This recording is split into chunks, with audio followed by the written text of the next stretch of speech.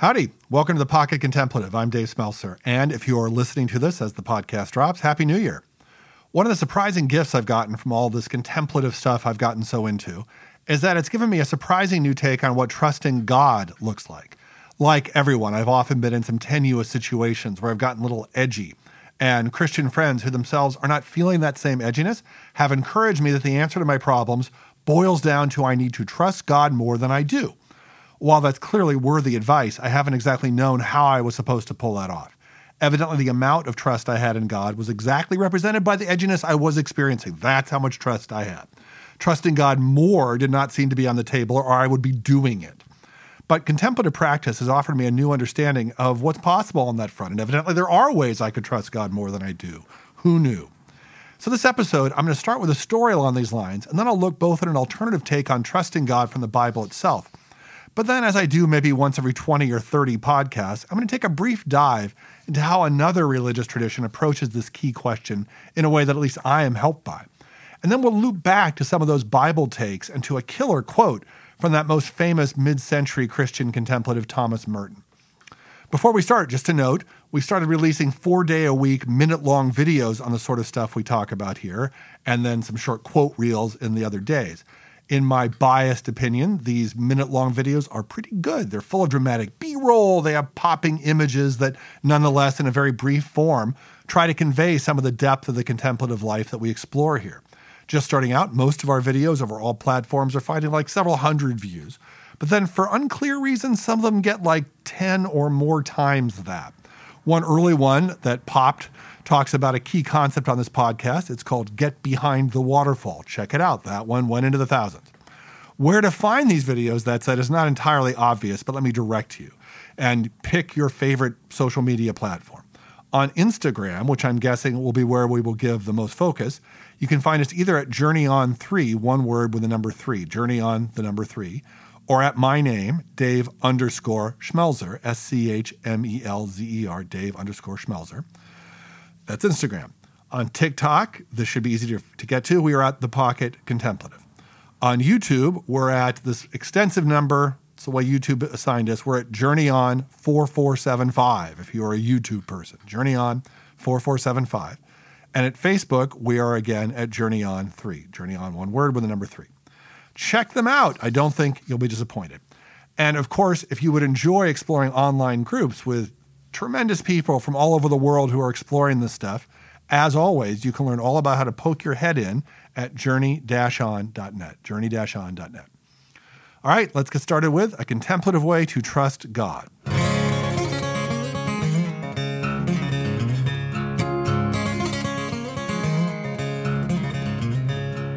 So over the years, I've had many conversations with people who've gone through serious hard times. And I mean, super serious, not just unanswered prayers, but unanswered prayers which have led to children dying or fatal diagnoses for them.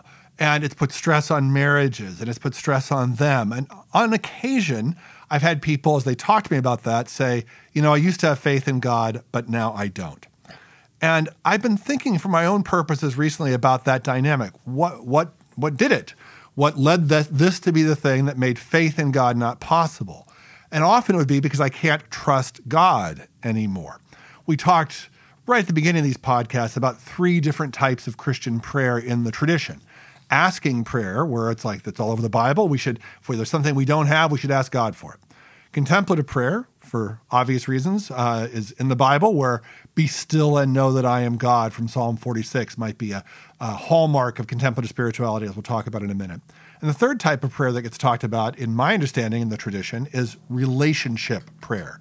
That you can get a relationship with God. You talk, maybe God in some ways talks back, and you get a dialogue going. Brother Lawrence famously talks about that. Asking prayer, contemplative prayer, relational prayer. Well, trusting God in the asking tradition has power, gets talked about all the time, but you can imagine has limitations as we get older, because more and more of those prayers are going to stack up that haven't gotten answered, and the stakes might go up. Then we start having children. Children start having trouble, sometimes serious trouble. Then what if those prayers don't get answered? If we get that much older, our parents start getting sick, maybe we start getting sick, et cetera, et cetera. Asking prayer tends to have limits, and if trusting God is trusting God more to answer things we ask, I think we can run into the challenge that so many of my friends over the years describe to me. But it does seem to me that contemplatives have a remarkably different and maybe helpful perspective on this. So you could look at scriptures about trusting God that are not from the asking tradition, but are certainly in the Bible, like Psalm 16:9. In their hearts, humans plan their course, but the Lord establishes their steps. In their hearts, humans plan their course, but the Lord establishes their steps. So this seems to be saying, of course, we're going to figure out how to navigate our way to the life we hope will end up happiest with the best outcomes for us. But in the end, it's sort of up to God. That's what trusting God looks like. Or Isaiah 26, verse 3. God will keep in perfect peace those whose minds are steadfast because they trust in God. God will keep in perfect peace those whose minds are steadfast because they trust in God. So trust there, because they trust in God, that sort of trust gets us peace and a steadfast mind, meaning nothing can derail us. So the sorts of prayers which had such high stakes for so many of my friends, they don't derail us because we are trusting God and we have a steadfast mind. We're at peace. But how do you get there? Or again, our old favorite from Psalm 46:10, be still and know that I am God. If we can just kind of be quieted. There's a psalm that talks about like a weaned child, I am still before God. So being still before God as our life unfolds is its own form of trust in that tradition of the Bible. So let me think more about this perspective again by looking at this from just an outside view, which might shine light on these scriptures. So a couple of years ago, I talked on a podcast about a writer named Stephen Cope, who wrote a book called The Great Work of Your Life. He's American, but he wrote about how to find your calling in life. And he did it by a meditation on the Bhagavad Gita, the great holy book of Hindus. And he talked about it by describing, rather than talking about calling, he used a word from that tradition, which he then was sort of appropriating for his purposes. He called it dharma. Dharma is the key that fits the lock of your life. And how do you get there? And I'm going to go to one of his major points that I now realize, I'm told by a lecturer, is actually one of the major points of the entire Bhagavad Gita and this larger book from which it comes, called the Mahabharata. And so I can summarize this massive book with one point, evidently, but it sure has helped me. Let me tell you what it is. So again, the Mahabharata, the larger book from which the Bhagavad Gita comes, is this massive epic poem. It was written over 800 years or so. It is, in poetry, it is 10 times the length of the entire Bible. So the Bible times 10, and you have this. They started writing, we think, in like 400 BC or BCE, and it was finished in the 4th century AD, or the Common Era. Its plot line, overarchingly, as I understand it, is a big battle between this kind of evil tribe and this good tribe, a cosmic battle. I was told that a great theater director, I used to do theater back in the day, and in the day in which I was doing theater, a very famous theater director was a man named Peter Brook, British director, and I'm told he was so taken with the Mahabharata in its totality that he worked throughout the 80s on a stage adaptation of it, which ran 9 hours as he kept working it. He ultimately directed a movie based on it that went like 6 hours, but then there was a PBS version of it that went like 3 hours. That's the only one I could find. It's on order. So I'll tell you what I discover from Peter Brook's look at the Mahabharata. In any case, there are these holy books that have been excerpted from the Mahabharata, which have become some of the major holy books in Hinduism. There's the Vedas, there's the Upanishads, and most notably, there's the Bhagavad Gita. The Bhagavad Gita, we think, was written about the time of Jesus, a little afterwards, 1st century.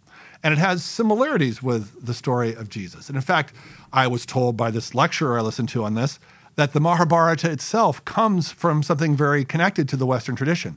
That Sanskrit, which it was written in, is tied into languages like Greek. And so the Greek epics that were being written at the early part of the Mahabharata's composition, the Iliad, the Odyssey, things like that, have a lot of ties with the sort of hero the Mahabharata describes. They're from a similar tradition. And even again, the story of Jesus, I think, filters its way in a way that's at least recognizable in the Bhagavad Gita, that section of the Mahabharata. So the Greek tradition, this person points out, describes a life that as we age increasingly feels lose-lose. Our choices get hard. I can care for this ailing relative, and if I do it, it's going to cost me at work and in my home life and in my sleep. But if I don't, I've neglected my aging relative. It's a lose-lose. So the Greek heroes have stories like that. Agamemnon is going to go off. He's the leader of the Greek armies. He's going to go off and fight against the hostile villains. And he's told by Zeus, not a loving God, that Zeus will give him the winds at his back and he'll win the battle and all his people will be saved. If he just does one paltry thing, he has to sacrifice somebody to Zeus and then Zeus will come through. And who he has to sacrifice is his own daughter. And so because he's a public-spirited guy, he sacrifices his daughter. He goes off to the battle. He wins. He comes back home, and his wife kills him because he killed their daughter. Lose, lose, let's just say. It's a view of life that's what aging brings us into to some degree. Well, the Bhagavad Gita has that, and it allows for a way of trusting God that I found so useful, and I think would have helped some of the folks I've run across for whom the asking tradition of the Bible is powerful, but ultimately falters because they haven't kind of found their way into that contemplative tradition. We started talking about this might be a bridge into it. And so here's the story of the Bhagavad Gita, this big battle. The hero of the Bhagavad Gita is the leader of the armies of the good tribe, a man named Arjuna. But he's in a lose-lose. Here's why. Because the tribe he has to fight is full of relatives of his. And so if he fights them, he's going to be killing relatives and mentors, people he's known. But if he doesn't fight, he's letting down the team of the good armies. They're all looking to him. They're dependent upon him. He's the leader of their armies. And he's also afraid, this will tie in, if you're familiar with Hinduism, to some Hindu ideas of bad karma coming from this. That karma is that every action we do has unanticipated consequences, but they're real. And so it'd be like, I've taken a few moves across the country at points to uproot and try something new. You don't know what you are setting into place by that decision. It ripples out into the ripples of your life. There's something is released. That would be the idea of karma. And what you're trying to do, as I understand it in Hinduism, is get out of the cycle of death and rebirth that karma brings. Because some actions are so big, they have to be fulfilled in a next life. And you don't want to be on a cycle of paying off karma from previous lives. You want to get out of that cycle. It's sort of like hell. And so he's afraid of bad karma here. If he kills all his relatives, that's bad karma. If he abandons his post as the leader of these armies, that's bad karma. It's a lose-lose. He's going to be paying off. He's going to go to hell if he does anything, if he acts, if he does stuff. And so how does he get out of this deal? And as it turns out, he has an ace in the hole. And his ace in the hole is he has a wise chariot driver, a servant named Krishna, perhaps a word you've heard before.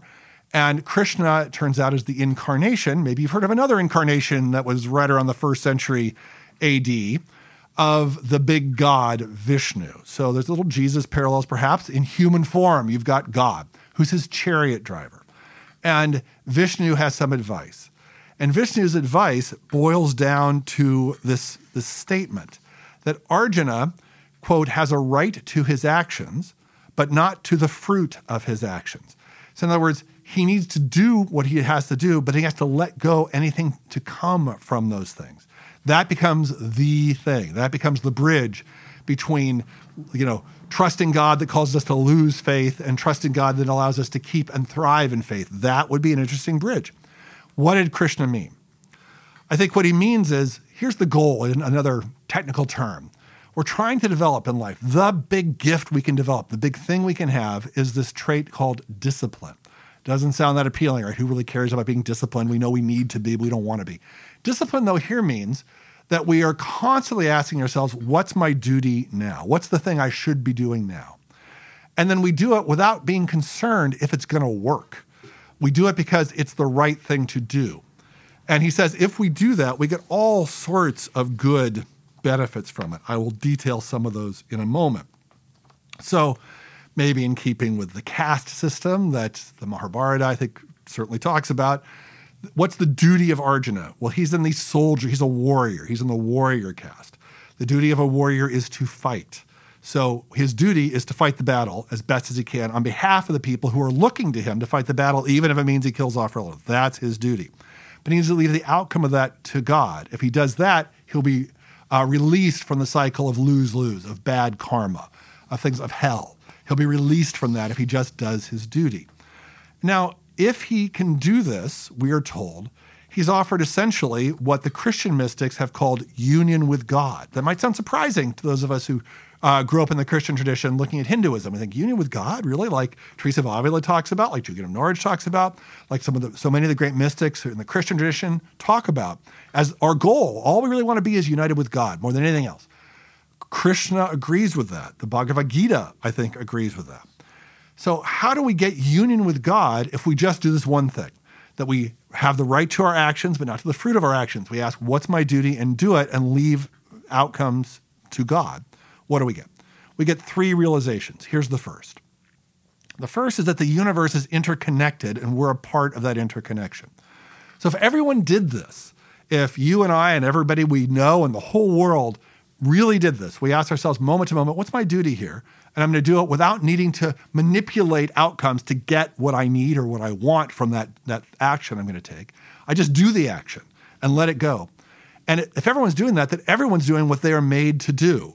You know, so the soldier fights, the artist does art, the chef cooks, the lover loves, whatever that moment is, we all do.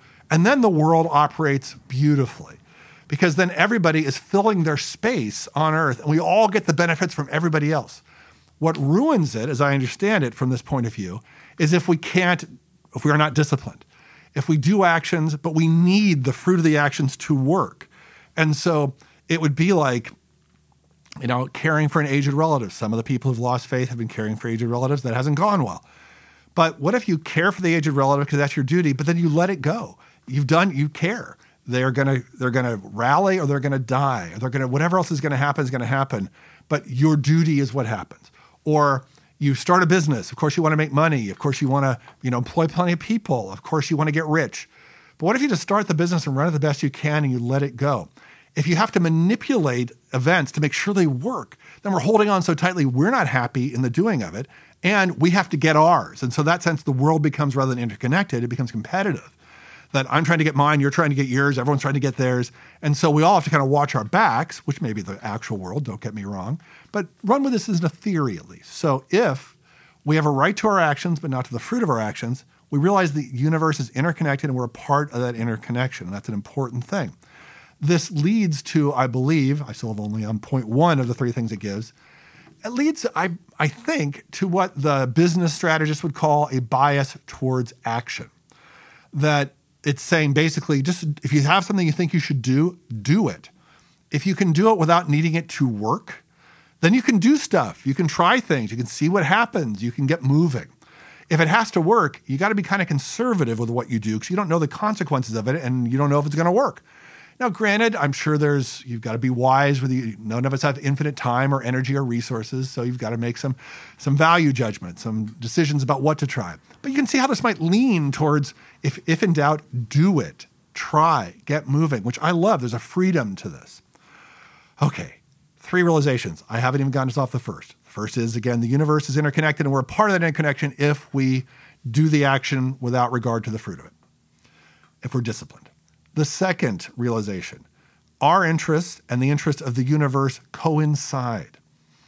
That the entire created order, the universe and God is on our side as we do that.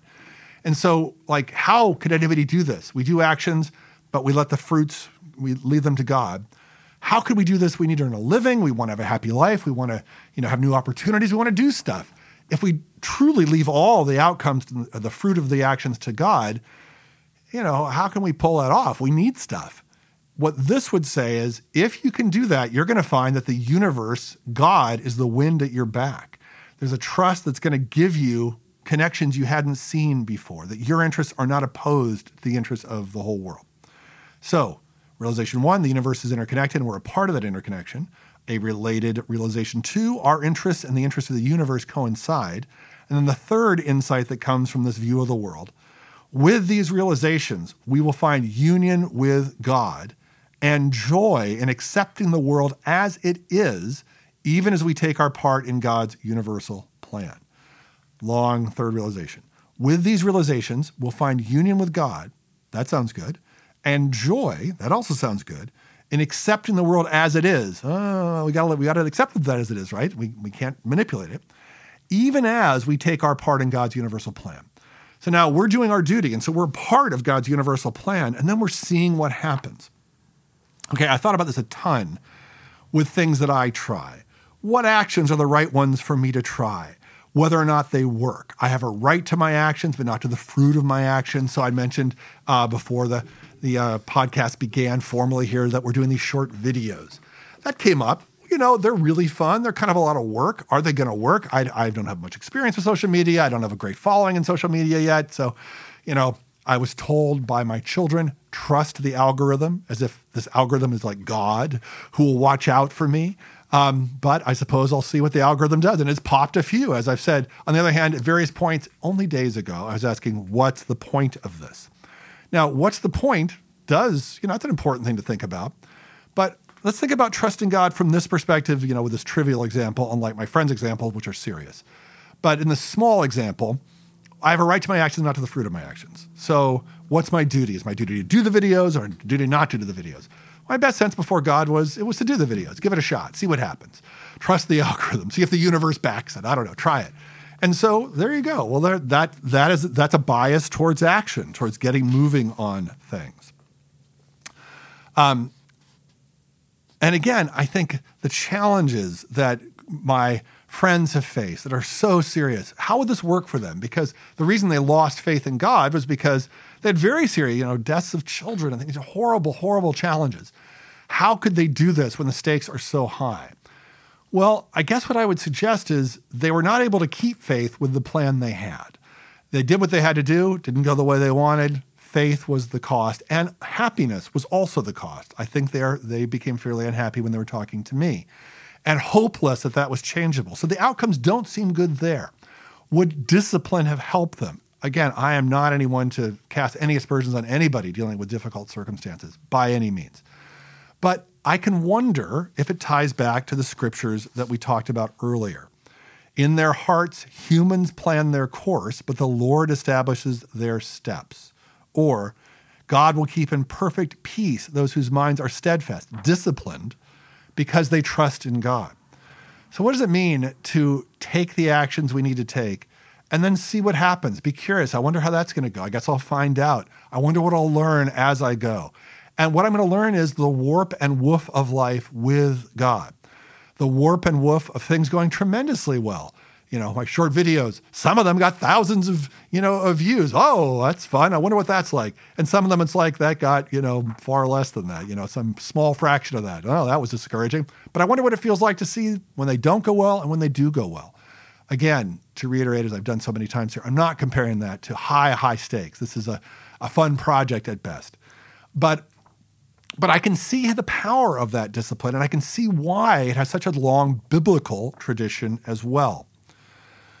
And I also can see how it can free us from the lose-lose dynamic that I am told the Greeks and the Mahabharata are really concerned to talk about. That as we age, life choices increasingly will seem more and more lose-lose. So is that how you want your life to go, where that's in your future?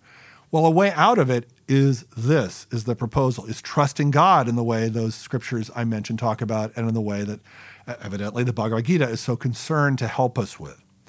And they're not alone. Thomas Merton, probably the most famous Christian contemplative of the mid-20th century, he once advised a young activist in this fashion. He wrote, "Do not depend on the hope of results to your activism. You may have to face the fact that your work will be apparently worthless and even achieve no result at all, if not perhaps results opposite to what you expect. As you get used to this idea, you start more and more to concentrate not on the results, but on the value, the rightness, the truth of the work itself. Do not depend on the hope of results. You may have to face the fact that your work will be apparently worthless and even achieve no result at all, if not perhaps results opposite to what you expect. As you get used to this idea, you start more and more to concentrate not on the results, but on the value, the rightness, the truth of the work itself. Before God in this moment, what's my duty to myself, to the situation, to God, to my family, to whatever? What is the action that is this action, the one I should take? And then you do it because of the truth of the work itself, says Merton. If you do the opposite, if you depend on the hope of results, it could all crash, he says to activists. This has been totally encouraging to me. I hope it is to you, even when things so often seem perplexing as life so often does. That's it for this episode of The Pocket Contemplative. We will talk again soon.